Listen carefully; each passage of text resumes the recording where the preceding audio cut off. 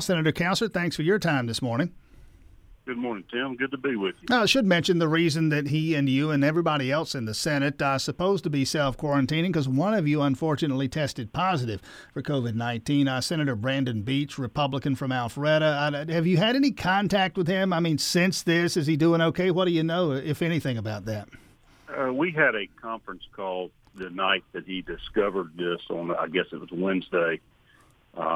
That afternoon, mid-afternoon, his test results came back, and we were all advised by about 6 o'clock on Wednesday. Then we had a conference call with all the senators on it at 8 to advise us what to do. And he was on that call, and he apologized for having, exposed everybody and not being more careful with that. He thought his symptoms had subsided and that he didn't have it when he came back to session on Monday. And then, of course, he discovered later that he did. That's the last contact I've had with him. I hope he's doing well. I think he was. His symptoms had gotten better. No fever, et cetera, by the time the results came back on Wednesday. And in terms of you, I mean, any reason to think there's anything that you should be concerned about, or is this just a matter of course for you? It's just a matter of course since we've all been exposed, and it's entirely appropriate for the senators to follow the same rules that we expect the rest of our citizens to if they know they've been exposed. Fortunately, I do not sit near him in the Senate chamber. I was not in close contact with him. I've experienced absolutely no symptoms whatsoever. We've been, put on notice to look out for a fever and look out for congestion or even digestive tract problems, a variety of flu-like symptoms, which I have had none. I've got a thermometer. I've been, doing my temperature several times a day. I hadn't even hit 98.6 yet. I'm beginning to worry that mine is too low. But so it's, not to make light of it, but I have been vigilantly watching for symptoms. I have had none. And we're told that until you have exhibited symptoms that you would not be contagious, even if it turns out that I catch it. The symptoms come up later. Nobody's in any danger that's been near me, up until now. And so we're just being very prudent. Well, let's talk about what you folks did, Senator Bill Cowsert. That one-day special session was Monday. You spent some time essentially ratifying and setting some parameters on the governor's public health declaration, public health emergency, first ever in Georgia. What y'all folks actually do? Well, what we did was exactly what you say. We ratified or concurred with the governor's decision to declare a state of medical emergency.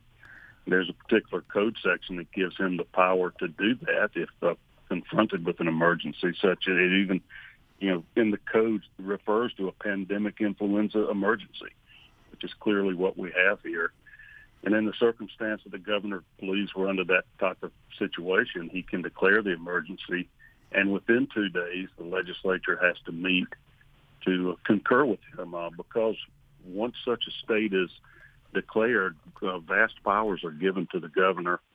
And in our system of checks and balances, we want to make sure that, they're not just unilaterally declaring a false emergency. It needs to be, for real before those powers are granted to the governor. So we met Monday. We concurred that there was a medical emergency statewide, and we had a resolution that concurred with that, which then conveyed to him pretty vast powers to deal with that under these extreme circumstances. Now, the question that people are asking is how long this emergency authorization is in place and whether it has to be reauthorized and when and what happens if things get so bad you can't come back for another session.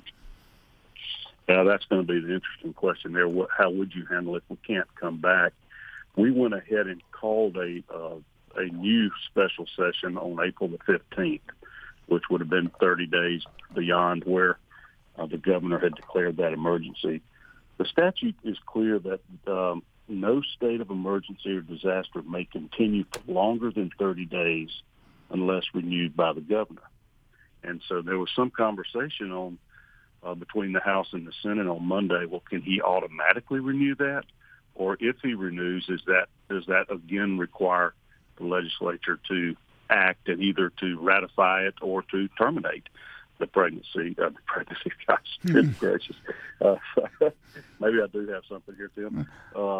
It's the state of emergency right. that we would be able to come back. So we decided that it was best to go ahead and plan to come back in 30 days to do one of those two courses of action, to either renew and concur with an extension of the state of emergency, or to go ahead and terminate it if things have gotten under control, which let's all hope that they do.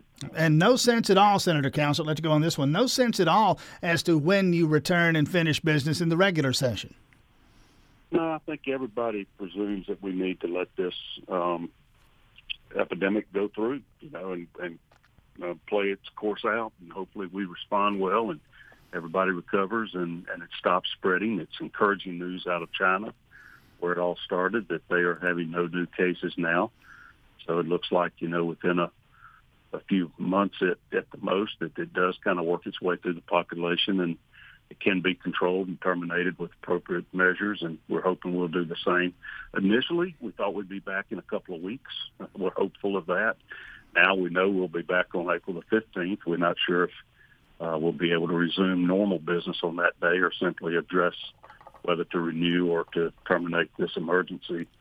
I'm probably guessing, since the president said we need an 8-week period of social distancing and extreme caution, that it'll probably be a couple of months before we go back to finish our business. We have 11 legislative days to go, and so we'll probably run straight through a couple of weeks whenever we do get back, and take care of the most pressing business, the budget, naturally, for the upcoming fiscal year that starts on July 1st, and then do important things and get back to our regular lives. All right, Senator Bill Cowsert, I'm sure anxious to get back to your regular life at some point, but self-quarantining now. Thanks for your time this morning. Best of luck moving forward.